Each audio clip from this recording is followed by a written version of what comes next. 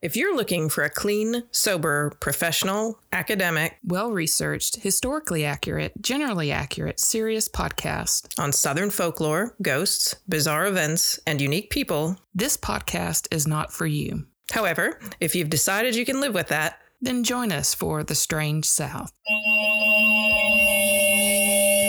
The Strange South.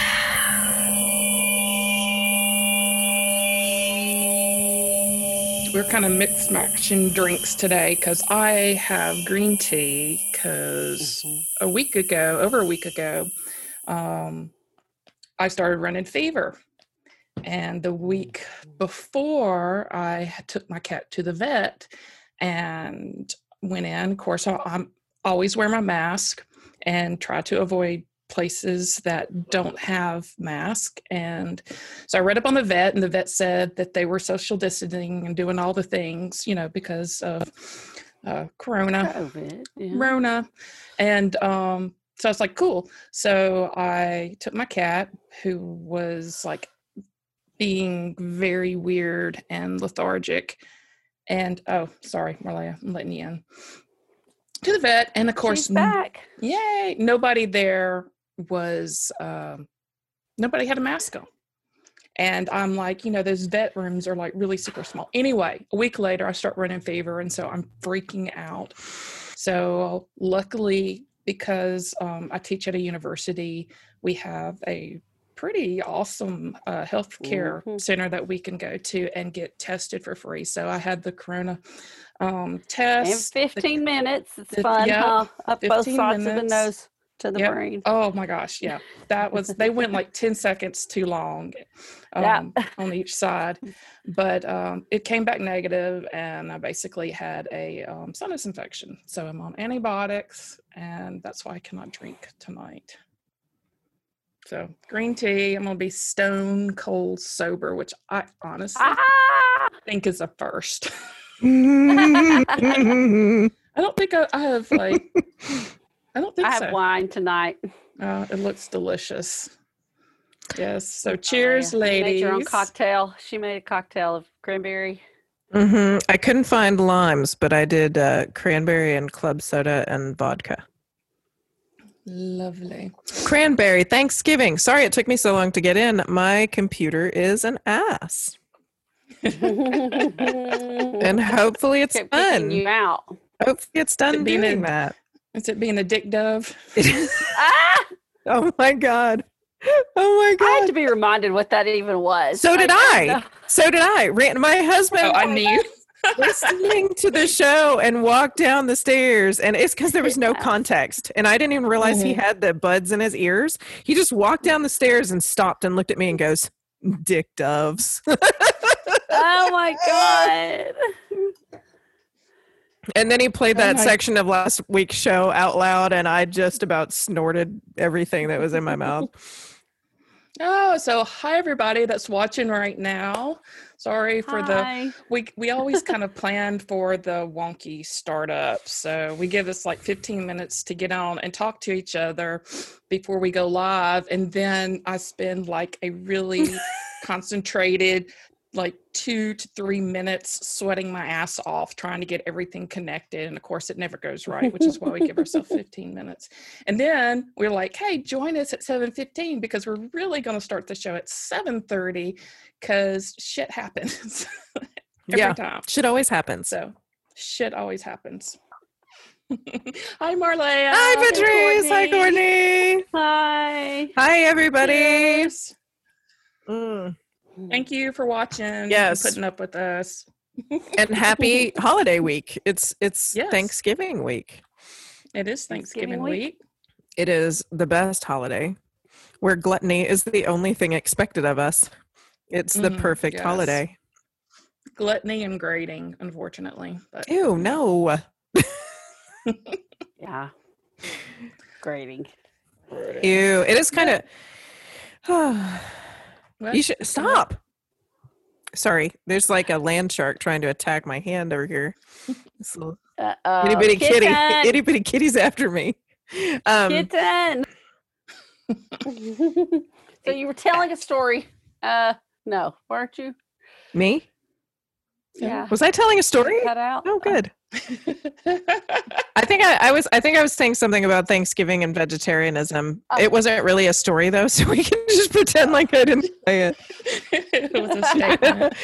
I probably said it before because we'd done Thanksgiving on the show before because this is like episode 72. So I was like, oh my God, everything I say has probably been said before. Y'all are so bored with us probably by now. I know. It's like I'm becoming my grandmother where I like tell stories, same story over and over and over again. I was like, wait a minute, I said that last time. And I'm going to say it again today. Yeah. Because you know what? Fuck you. It doesn't matter. Okay, exactly. That's what I was thinking. Yeah, I was on my annual search for vegetarian Thanksgiving dishes, which I mean, I've always side dishes are always fine with me. Like it's the day of all the best side dishes. So yeah, absolutely. I mean, you don't really have to have vegetarian special stuff. You just don't eat the turkey. Fine, that's fine. But yeah, I've never ate the turkey. I ate like all the side dishes. I mean, that's what you're there for, right? Turkey is it's so good though. Turkey is so good. I think the smell of meat cooking is probably even something that I like more than the taste of meat at this point. But it makes me drool. And I choose not to eat it. That's strength of character. Stubbornness. That's stubbornness. I didn't know what dressing was before Courtney started cooking for me sometimes. I thought stovetop stuffing was the same thing. No, it takes dressing. Days to make dressing. Mm-hmm. We probably talked about this last year, yes. It's a little low now. It is Jesus a little low. Christ.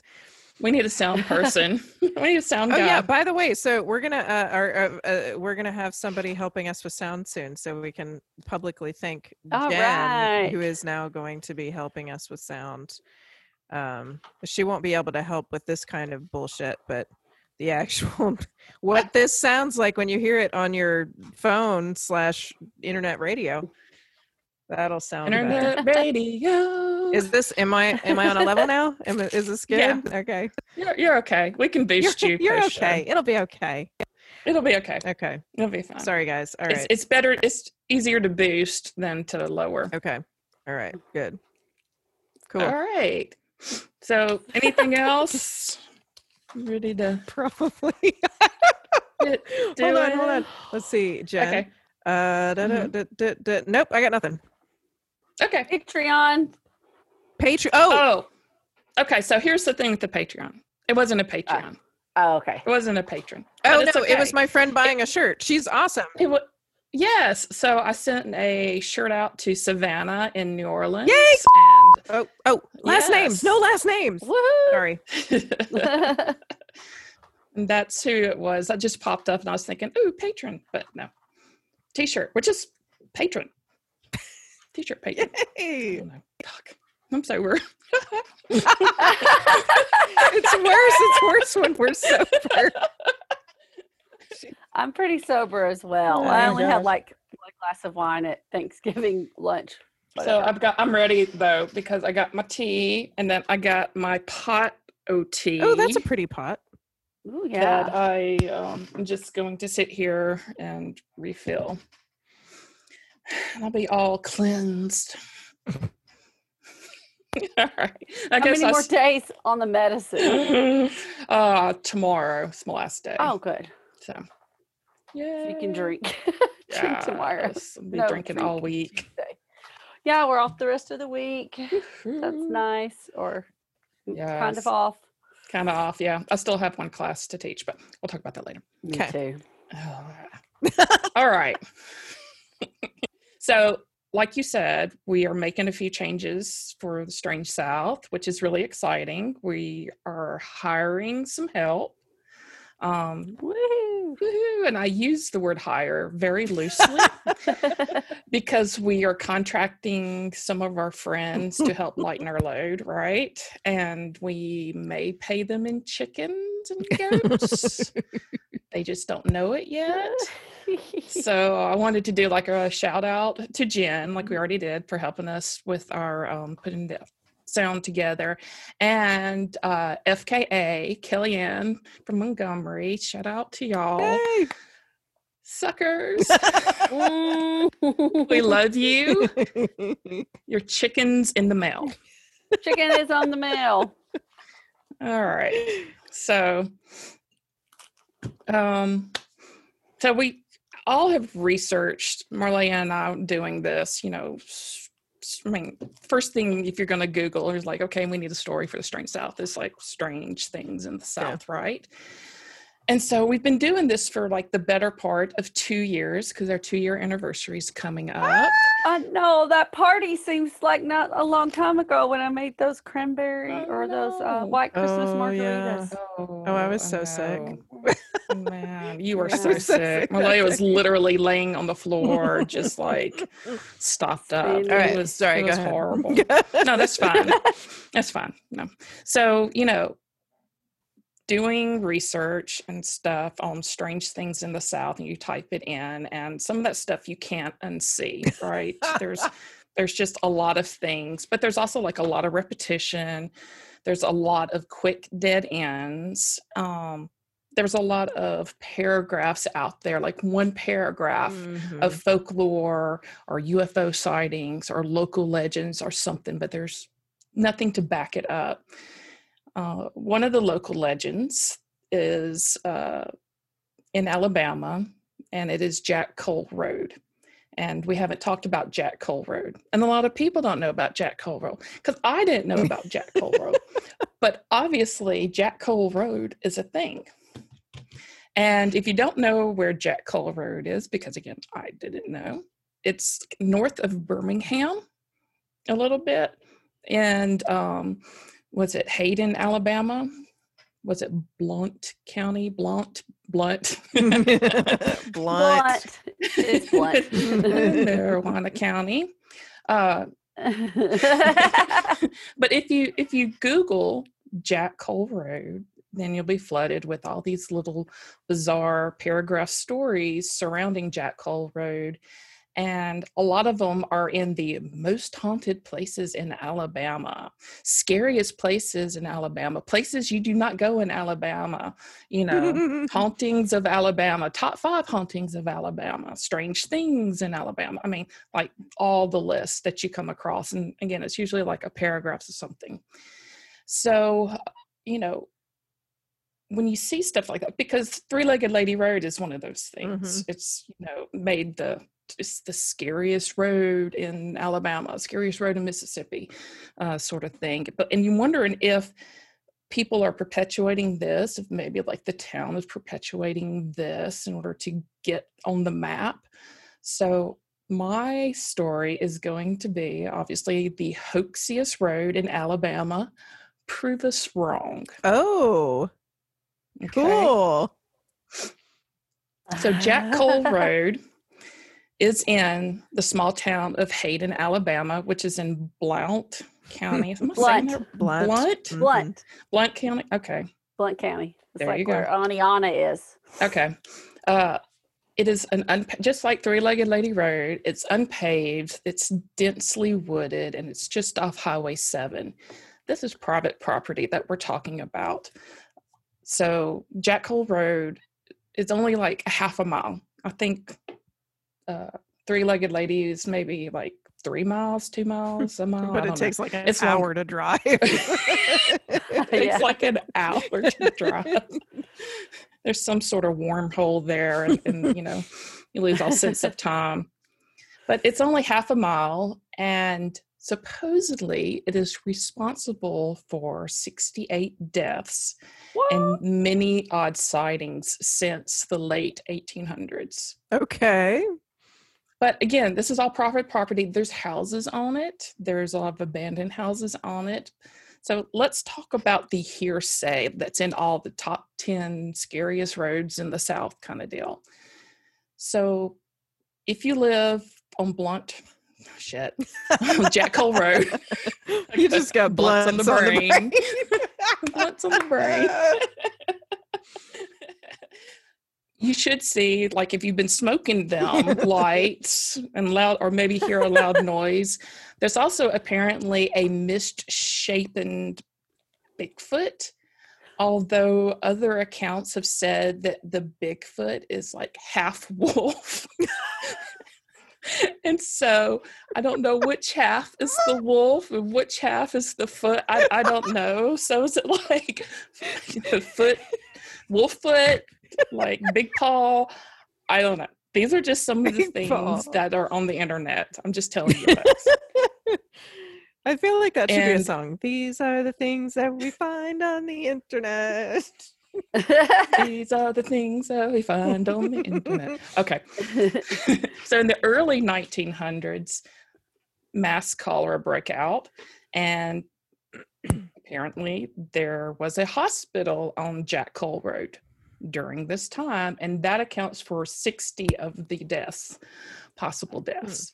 So there's been like several statements implying that there was a hospital actually on that half a mile of Jack Cole Road, which if you look at is in the middle, it would be like Three-Legged Lady Road. There's a hospital out there. Okay. Right next to that pickup truck. That's the scaredest I've been. I saw that the empty pickup truck. I mean, I knew it was probably hunters, but still, that's scary. All right. Speaking of hunters, later on in the 1900s, hunters, some sources say kids, so maybe they were kid hunters. What? Hey, it happened. People hunting kids? People or hunting kids kids. hunting? Yes. People hunting kids. Just like turn their kids loose and they go run. Like the most dangerous game. Most dangerous game. All right. So kid hunters, as in the hunters are of kid age. Okay, gotcha. So they came across this abandoned cabin in the woods, and inside the cabin was a mummified woman. Apparently, nobody knew that the cabin was there or that, or who the woman was. So it's like instant Blair Witch Project, like early to mid 1900s. Of course, this is during the cholera period. So they declared the woman a witch and blamed her for the cholera outbreak and promptly burned the cabin. And all the cholera went away. And all the cholera magically went away. But at least she was already dead, right? Yes, she was already dead. Okay. You can't find, of course, where the cabin was now. And some say that she still haunts the woods, but again, private property. I would not be traipsing through these woods because kid hunters, first and foremost. I'm still confused. I think that probably would account for all the deaths. The kids are hunting. How 12-year-olds children that are hunters. I would just say that. Children that are hunters. Kid hunters. But they're not hunting other children. No, not yet. Supposedly. Not yet. Okay. Young hunters. Young hunters that are children. Yes. In the late 1960s on Jack Cole Road, a local fruit grower, local fruit growers. Muscadines? What do we grow? Apples, pears, maybe? I mean, you can. Yeah, apples and pears, muscadines, scuppidines. True. Okay, so, or even blueberries. Oh, yeah. Blueberries that's around fair. here a lot. Blueberries. Okay. Blackberries. It just kind of perplexed me because I was like, we're not really known for our fruit. No, we're not. Here. Fruit wine, though. No, that's true. So this local fruit grower was found slaughtered with an axe inside his home on Jack Cole Road. And I feel like we focused on the wrong part. The fruit murdered the axe. The fruit murder. And he was slaughtered brutally. Yet was he a peach grower? What? No, it gets too cold up there for peaches. Can't be. I'm so sorry. Okay. That's all right. Serious now, because he was brutally murdered. Yes, and this is actually true. Oh shit. It was true. Yeah, it's one. This isn't just rumor. This is a real not thing. Rumor. We have going from rumor to fact now. So in the 60s, this person was slaughtered in his house on Jack Cole Road, and it was remembered and still remembered as the most gruesome crime in this small town of Hayden, Alabama. And there is there's articles on that part of, the murder, and they didn't really know who did it. And this is 1960s Alabama. So of course they framed an African-American man and charged and hung him for the murder, although most of the residents believed he was innocent. And we're going to talk a little bit more about that in the after show. So 1960s, still kind of low key, nothing's happened on Jack Cole Road, except in 2003, a famous civil rights photographer was found dead in his house on Jack Cole Road, which were like, I swear, Jack Cole Road must be like another dimension. Because this guy, the guy that they found, is named Spider Martin. And he was a famous civil rights photographer, best known for his pictures of Bloody Sunday. Oh, wow. Which was in March 7th, 1965, where John Lewis and about 600 other marchers marched across the Edmund Pettus Bridge in Selma, Alabama, and faced brutal attacks by oncoming state troopers. And the footage of the violence and the photos are actually, some of what Spider Martin took and has become known for. And the Georgia Congressman John Lewis said that he, more than any other photographer of our time, Spider Martin used his camera to document the struggle for civil rights and social change in the state of Alabama. And over the course of his career, Spider took more than 2,600 photographs highlighting the civil rights movement at the time. He was threatened, intimidated, beaten on numerous occasions, but never stopped fighting for the cause. And there is actually, I'm going to put the links up, there's actually a really good interview after he died that, they went around and interviewed people who knew him around the area in Alabama, talk about him. And it's actually a nice little snippet to get to know, who he was and how he contributed, and his family talk about him. But he was death by suicide, actually, April 8th, 2003, and they found him in his home. However, weeks leading up to his death, he had been talking to people about hearing things and seeing things out in the woods. So again, Jack Cole Road, another dimension somewhere. And then most recently on Jack Cole Road, on the morning of February 5th, 2015, a 52-year-old woman named Lisa Weaver was last seen sitting on her bed and playing on her iPad at her house there. Her son, Michael Mullins, sent his mother a text around 2:30 that afternoon and was telling her that he was on his way home. And she replied and said, and that was the last time that he heard or had any contact with her. It wasn't long before Mullins received word that the house was actually on fire. Ooh. And the entire house burned down. The remains of 3 family dogs were found, but Lisa Weaver was missing. The family, the fire department felt like she had been moved because they didn't find any remains. Because of the dogs' remains were still there, but they didn't find human remains, which, if you can find dog remains, you would be able to find human remains, right? She had recently moved in with her ex-husband, but was reportedly on good terms with him, and she had 2 adult sons, and they were living there because she had COPD, which rendered her unable to live independently. And it said that she couldn't walk 100 feet without, losing breath. So she couldn't have just got up and walked and wandered off somewhere. And so they had like search parties out checking the woods. It came up empty. She is actually an unsolved case and part of the Charlie Project online, which is a list of cold cases, unsolved murders online. If you want to go look, like they have them organized by states. I don't know who did the Charlie Project, but it's where you can go click your state and see like all the tons of cold cases, which is really crazy. So to this day, nobody knows what happened to her. Nobody knows where her remains are, or if she's alive. Wow. So we thought that 68 people, because that's the number that keeps getting thrown around with the Jack Cole Road. Jack Cole Road. I wanted to say Coley. Jack Blunt. Cole. Yeah, Blunt.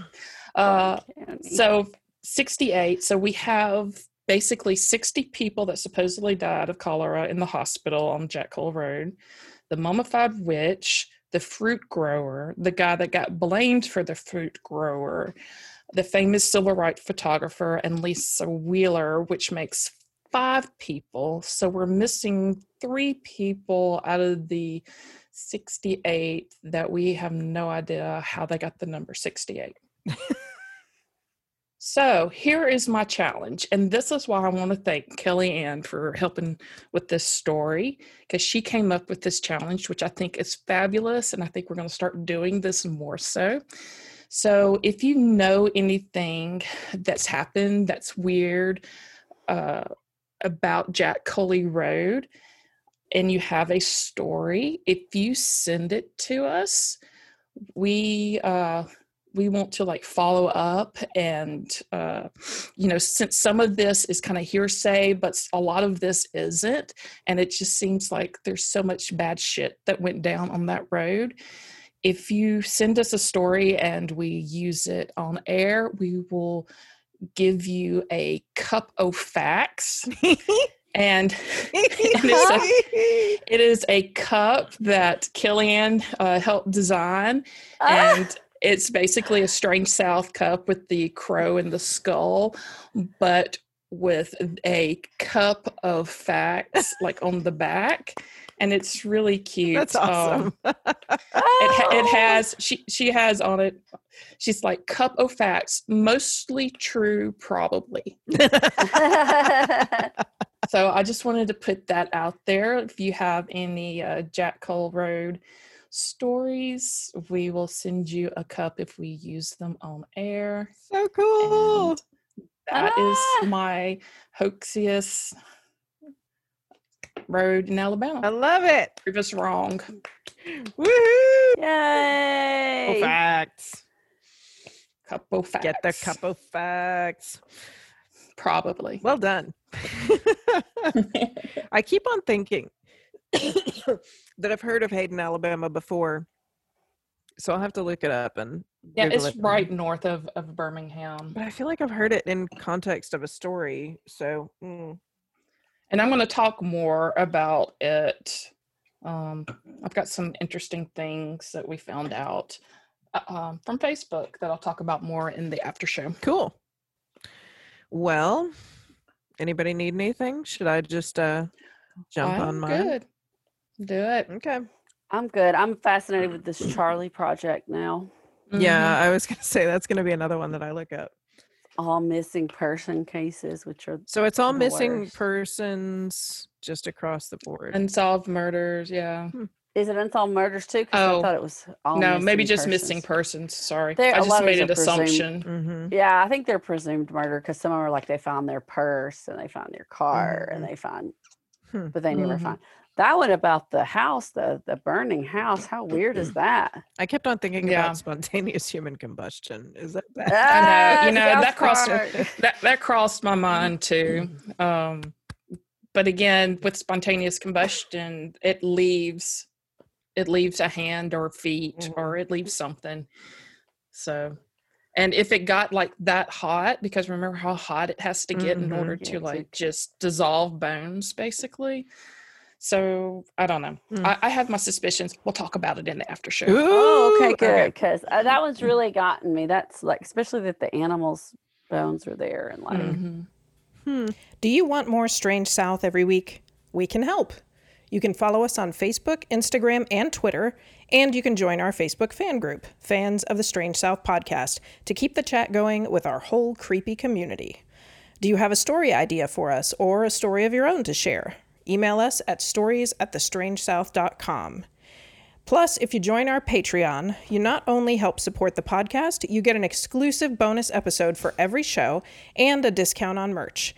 You can find links to all of these things on our website, thestrangesouth.com, along with photos, links, and show notes from every episode, Strange South t-shirts, mugs, and other goodies. See you there. Well, I'll go ahead and do something completely different then. And now completely different. I'm still sober. So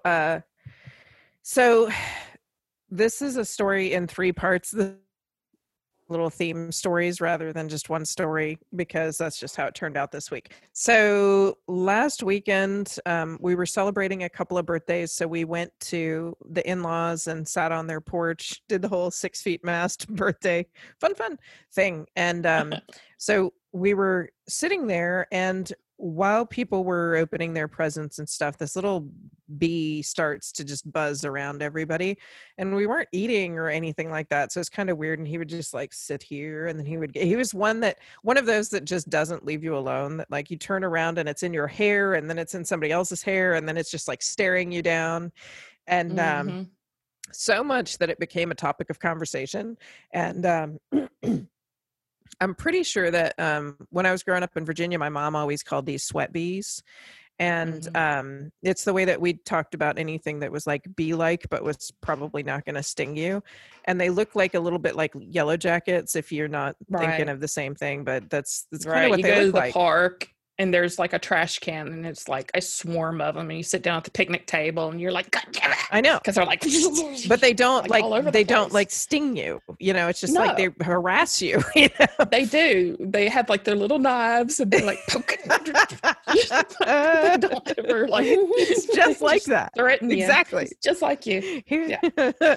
So my mother-in-law, who is from Missouri, starts talking about this little thing, and she said she's pretty sure that when she was growing up in the Ozarks, they called them good news bees or news bees. And I was like, well, that's interesting. And so she immediately like starts digging through Google on her back porch and everything like that. And so we both ended up searching this up and finding out some folklore about these weird little critters. So one of the sites that I found some information on was the site was called Bug Eric. And so I kept on singing the Eric the Half-a-Bee song for Monty Python for like 3 days. It's Eric the Half-a-Bee. But so this news bees thing, she was right. She probably did grow up calling them news bees, because that's a folklore thing. There are yellow and black news bees. And yellow, so they hover in front of your face because they're supposed to, the noise, you know, they hum too, like they hum and buzz. They have a very like low buzz, and people make the jump that it sounds like humans talking if it's around you, and you know, you think maybe you're hearing somebody far away whispering or something like that. I don't know, that never struck me that way, freaky. But that's what they say, because they say that the yellow one is supposed to be giving you news, like that's why it like hovers in front of your face. It's like supposed to be reporting the news to you. Okay. And it's only supposed to be reporting good news.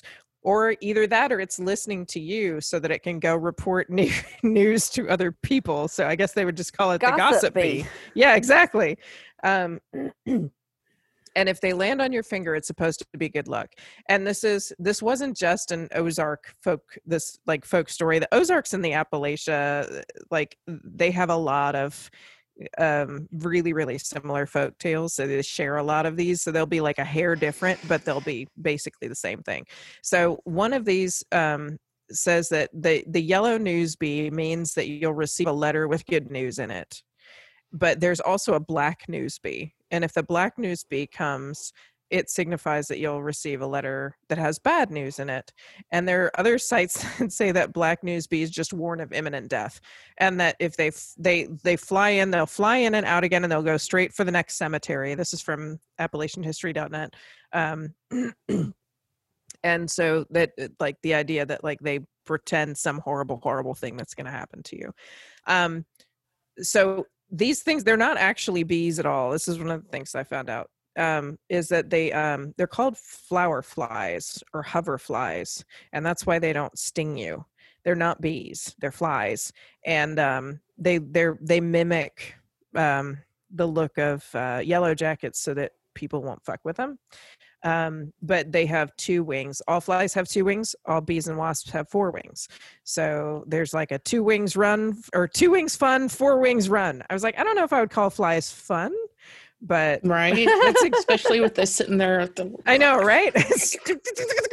But they're not fun. They're dirty. It's a thing to remember. Anyway, 2 wings fun, 4 wings run. Do you really count the? I mean, I've never seen a bee wing in my life. That's the thing, is all this time I've looked at them and I never would have known, because they move so fast that you can't really tell how many wings they have. No, exactly. But right? So hover flies, they are in gardens, and they are the same things that we called sweat bees in Virginia, because they'll collect your sweat. They just don't sting you. So they also eat all your aphids, and there are plants that like evolve specifically to produce hormones that attract these, so that they will eat aphid infestations off the plants. So they're really good for your garden. So don't kill these annoying ass little hover flies, because they're good for you. But that was what got me on my whole creepy crawly critters kind of theme for today, was this conversation. And I know you guys love it when I do these. This is at least my second one of these, but I love bugs. They're so cool. And they have lots of legs, and I liked pictures of them. So while I was looking up this shit about hoverflies from my mother-in-law, I accidentally stumbled on a second really weird bug thing about the South. So Punxsutawney Phil, the groundhog, the Pennsylvania groundhog. That is, that's his name. His groundhog. I don't know if I would have known this, but I have a friend who was from Punxsy, because I went to Penn State, and she taught me that it was Punxsutawney Phil.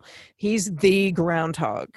And, he forecasts the weather, right? Because this is complete bullshit, but that's like what the town is built on. So Banner Elk, North Carolina decided 42 years ago that they wanted to get into this whole like animal weather forecasting business. And like, get your haunted road. Get yourself some of this. Get your groundhog or whatever. Titmouse or whatever. Titmouse. Dick dove. Titmice. Dick ferret. So the South, we actually have our own Punxsutawney Phil, but it's a caterpillar. So we have a weather predicting caterpillar in Banner Elk, North Carolina. So here's the deal. So there's this Appalachian folklore that you can, it's like the kind of thing like the Farmer's Almanac would have. You can tell how hard the winter is going to be by looking at the stripes of a woolly worm caterpillar. And the woolly worm, it's I'm not even going to tell you what the scientific name is, because I'm pretty sure I can't pronounce it correctly, but they're called, I know, right? They're mountain caterpillars, and woolly bears, they call them woolly bears, black-ended bears, banded woolly bears. They turn into tiger moths, and they are actually really cute.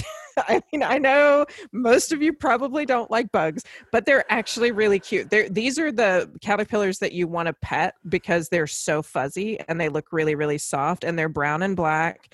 And you want to pet them, but then you don't want to pet them because you're pretty sure you read something somewhere about how they're all I poisonous. know about like the most poisonous caterpillar ever, and now I'm scared to pick. They look like cow ants too. I used to pick up caterpillars all the time. I know, I did too, but no, and then ever since I read that thing about that caterpillar that like basically you pet it and you die. A lot of them have have venom or toxins or something on the ends of their fur. So if they're fuzzy, you don't want to touch them.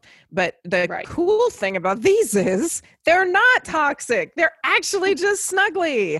And that picture that you held up, Courtney, it's a little bit misleading maybe because they're not really red. They're not that red in the middle. They're kind of a rusty brown, but they're still brown. So they don't look like those like cow killer ants, those velvet ants that are like seriously going to destroy you. But no, they don't sting. They when you pick them up, they roll into a little fuzzy ball. And they turn into like a little teeny, they're really cute. They turn into a little puff ball. So they've used, so folks in the Appalachian Mountains have used these bands on the worms, like what Courtney just showed this picture of. It's black on both ends and it's brown in the middle, and it's supposed to predict the path of winter. So those bands are made up of 13 different sections of their body. And so if the black sections are really, really big, it means the winter is going to be really hard and it's going to be snowy and really cold. And if the brown section in the middle is bigger, then it means it's going to be a milder winter. So that seems like a way better predictive forecast than let's just say hedgehog looking at his shadow. We should start our own hedgehog weather predicting event. Yeah, it's still 100% bullshit. I mean, scientifically, but it sounds better. It does sound better, right? Like count the rings around this worm.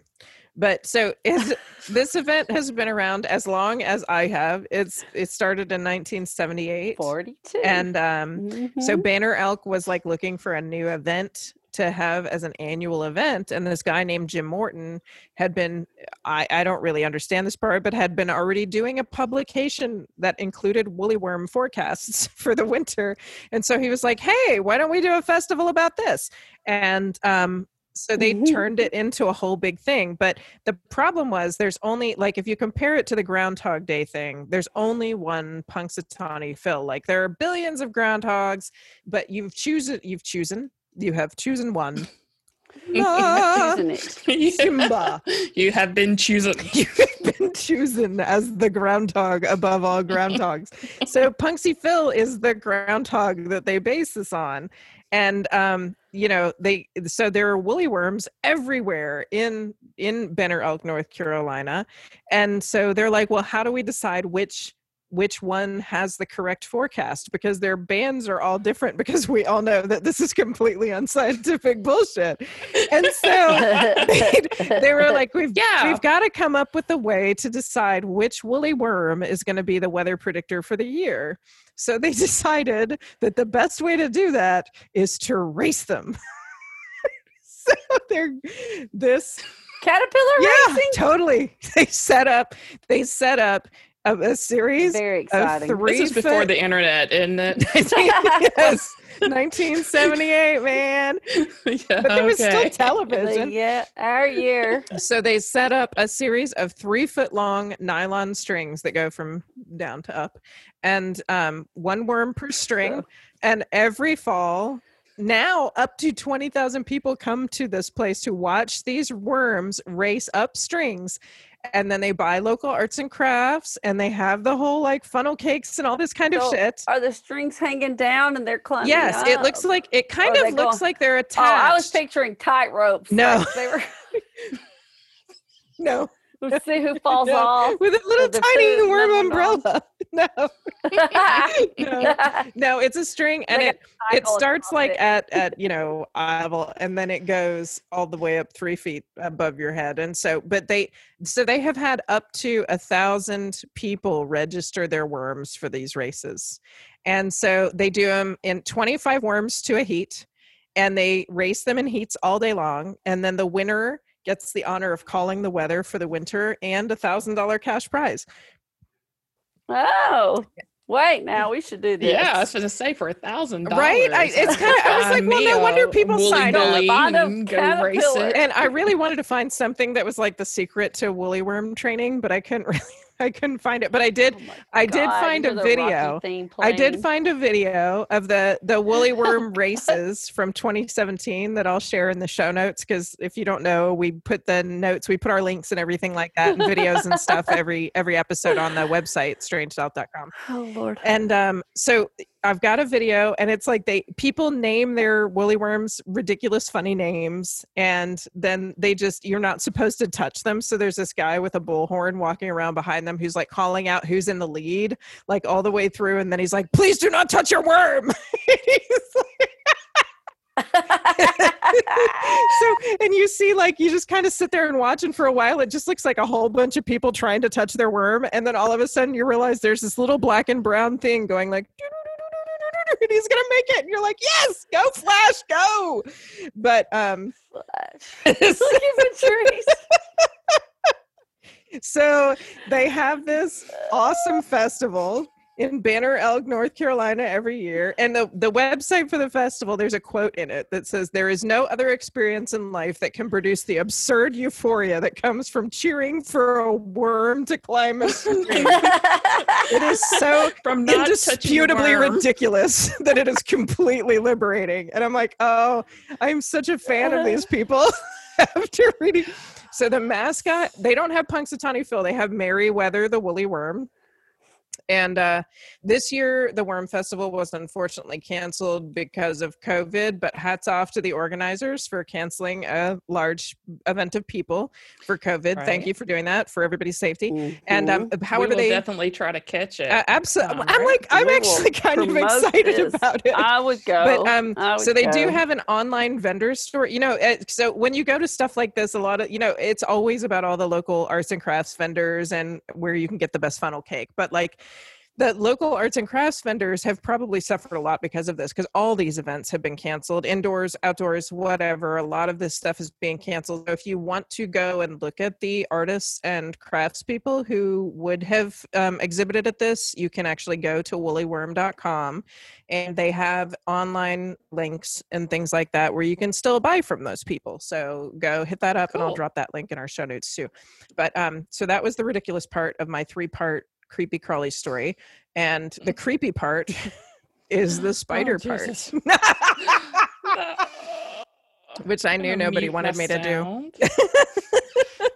Because I've been sitting on the spider story for like ages, because I knew nobody wanted me to tell it, but then I was like, but look at all these bug things, it's time now.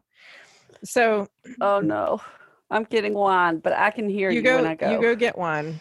I'm gonna talk about spiders. I like spiders. I don't, but I do, because they're really pretty and I like to take pictures of them. But so we all know we have dangerous spiders in the South. Mm-hmm. Really, primarily the recluse, probably the brown recluse, though I would think is like effectively the scariest of our southern spiders. But the black widow is the one that we all recognize. Yes. She is the most. I've been bitten by a black widow. Have you really? I really have. You're gonna went to the hospital. Wait. You at the hospital you got bitten? Oh, you went to the hospital. I had to go to the hospital because of it. I was doing yard work, and luckily it wasn't like a full-on bite, and it was crawling up my arm, and I swatted it, and my arm just like pain. They fucking hurt. Yeah. Yeah. Oh my God. So you had to go to the hospital? Did they give you like an anti-venom or something, or did they just... They did. Well, they watched it. They did like the thing where they marked the place, and they like did the, you know, whatever. To see where the swelling extended to, kind of thing? Yeah. And I didn't really, it was pain. It was more painful than swelling. Mm-hmm. But I didn't get like a full dose, but it still fucking hurt. Oh yeah. Well, I knew a guy in one of the plays that I worked in years and years ago who had said that he had been bitten by a female black widow, and that they had told him that he would no, I'm not going to tell you this. I just realized I can't tell you this. I have to keep saying it now that I started saying it. This is what makes me socially awkward. So why can't you tell I don't think it's true. I will preface you with this because I haven't found any data to support this, but he did say that at least for a little while after you were bitten by a black widow, you actually exude the pheromone that the black widow spider exudes, and so other spiders will come to you. And but if you have not been bitten by another one in all that time, I don't think that you still would have any danger from that. And I also, like I said, I also don't know if that's true. That could be just another folktale thing. But spiders do like to crawl on me. So that is a thing. I don't know what the fuck it is. Well, you may be able to corroborate some of this story that I have to tell you right now. So there's a special Southern link to the Black Widow besides that they just live here. And I haven't found a whole lot of stories about this, but there is original documentation. So it's true. And that story I found is by a writer named Mike Oliver. It was from AL.com, and I will link it in my show notes. So there was a Dr. Alan Walker Blair. He was a Canadian physician. He worked on the faculty of the University of Alabama Medical School in the early 1930s. And at that time, apparently, there was only like anecdotal evidence that Black Widow spider bite could be deadly or dangerous to humans. But it was just anecdotal. It was just people like, oh my God, like what you're just saying. It's like that thing bit me and it hurt like fuck. But there was no conclusive scientific data because they would have to have test subjects. So this dude is like, the only legal way for me to find out how this works is to do it myself. So this guy at the University of Alabama decides on it's 10:45 a.m. November 12th, 1933. Takes a couple of assistants with him to his lab in Tuscaloosa, along with a Black Widow spider in a mason jar.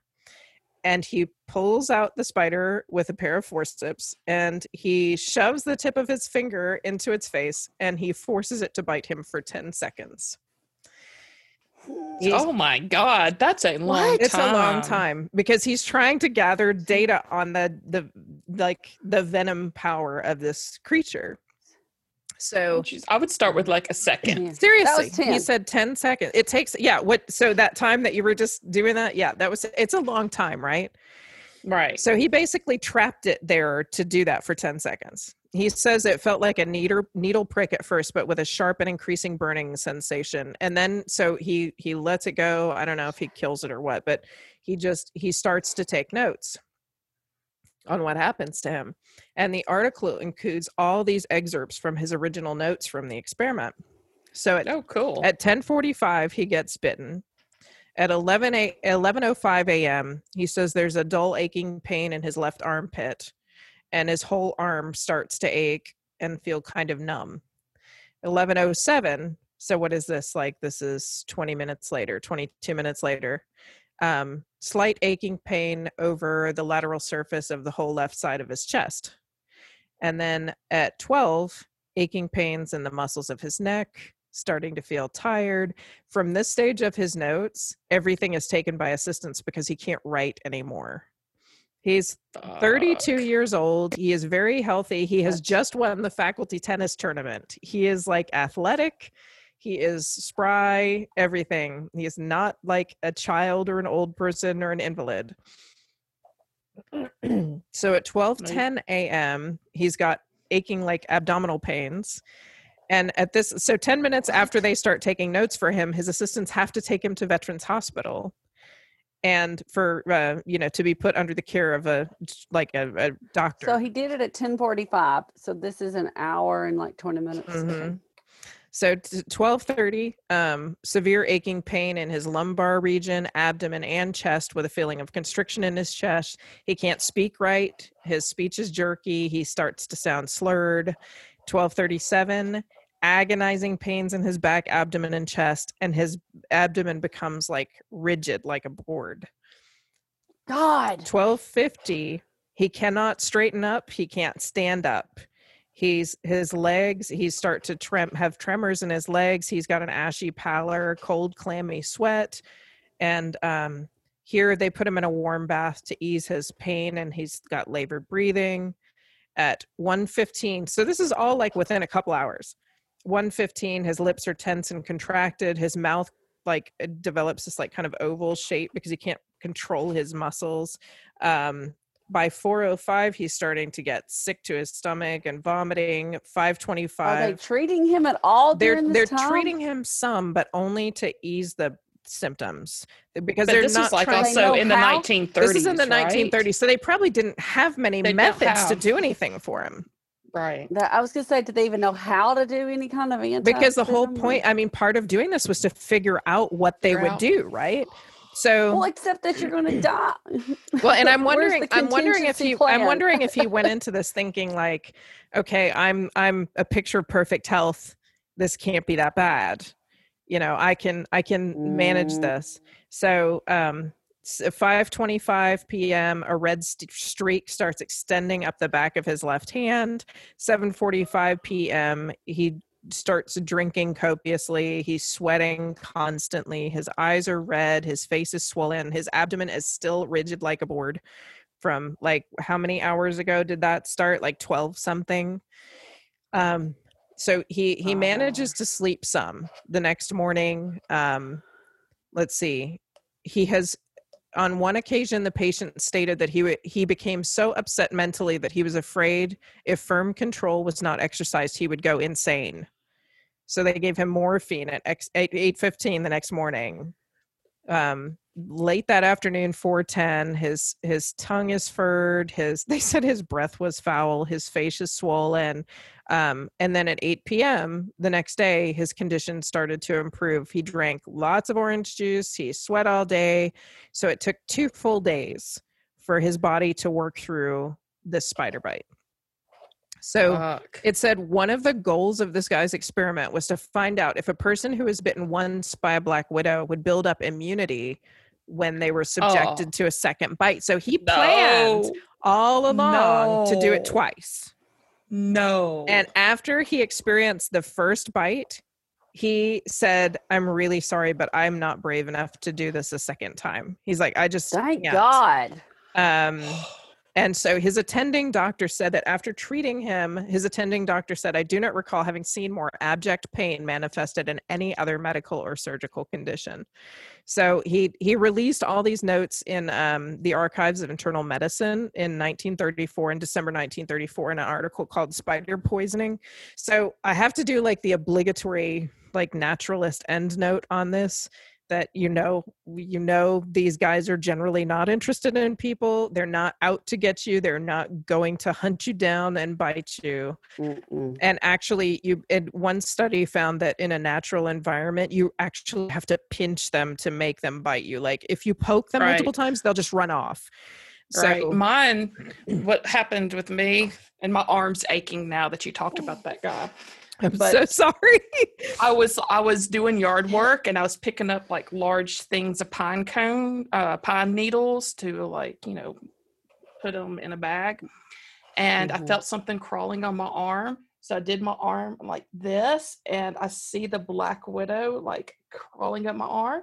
Now I probably could have just like gently just like, and you know, and it would have been, or like gotten a leaf even, because she wasn't being threatening or anything like that.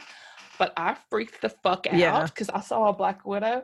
So I went pow like that, and in my smushing her when she bit me, and I did her off like that, and yeah, that's what happens. My arm. It didn't, like, I didn't feel her bite or anything, but it started to like hurt and ache and go numb. And that's when I went to the hospital. How old were you? Did you bring it with you? Did you bring No, because I did like this and then you couldn't find it. Yeah. Did they believe you? No, they didn't believe me. Really? I knew they didn't. Yeah. No, I figured they were condescending. Like, everybody thinks what the hell? You saw it. Of course they were. Yeah. But anyway, they did treat me for it, but they didn't believe me because I didn't have it on me. Like I was going to fucking. How many people? So what did they do? give you? I mean, like, how many people are like, "Here's the spider that bit me"? Well, I do know people brought snakes. Like they bring snakes if they kill them. Well, you got to kill it first. If you kill a spider, there's nothing my cousin left. got bit by. Right, especially if you freak the fuck out and smush it and then like sling it off of you. Mm-hmm. So, and I wasn't, like I kept raking afterwards because I thought, okay, that's fine. And then my arms started like aching and hurting. How old were you? Fuck. Oh shit. Like 35. Oh wow. 34. Man. Well, So they didn't necessarily believe you, but then they were like, "Oh, it might be a spider bite." Yeah, they had to treat me. They gave me like a large dose of antihistamine, and they just like everything he's describing sounds like some kind of anaphylactic. Yeah. Well, and that's one of the things. Like they do have really their venom is 15 times stronger than a rattlesnake's venom. But they're tiny, and they almost never bite. And when they do, you only get a little bit of it. So what Patrice got was a little bit. What this guy got was 10 seconds full of venom. Yeah, that was ridiculous. And if it already hurt that bad from just a regular bite, this guy, that's why this guy was in such pain. So there are like 1,900 black widow bites across the country reported every year, and only 14 of them in 2013 was the one that I found the data for. Only 14 of those had any severe symptoms, and nobody died. So nobody if you're died. Afraid, don't be that afraid. Don't go out and squish them all. Don't do what I did. Yeah. But yeah, I mean, because they really are very, very non-aggressive, and they will run from you. If they're on you, they will run away. They would rather run away than bite you. So just be aware of where they may hang out. They may hang out in yard debris, like pine needles. They're everywhere. They're like in garages or in They closets. do like garages. They like places that have light, like your garage is probably the biggest place that they might be. But they don't make pretty webs. They make messy, like jumbled kind of webs. So you can look for those. I've had them in my garage. I've had them in my backyard, downstairs. So around bricks, like you've got like bricks or wood concrete piles. blocks. They love that them. stuff. And so your wood pile for your like backyard bonfire. Just be aware. But it's like I'm weird about that. I'm like, oh my god, they're super cool, because there's this like article about how like they have this enhanced embodied cognition, that they actually think through their body, through their joints and their legs, instead of just their brains. Like octopuses do this too. Octopuses think through their legs can grab food without sending signals to their brains. Like they have like their body is part of their mind. So it's just super. I can drop that link too if you're like geeked out about spiders like I am. But vibrations. That is really bizarre. It's crazy, right? But I've never heard of anything like that. Anyway, that's awesome. So be scared, but don't be too scared, because they're not going to kill you. But don't freak out. Don't make them bite you for 10 seconds like the crazy ass dude in the University of Alabama did in 1930. So that was my strange, creepy, crawly story. What? Yay!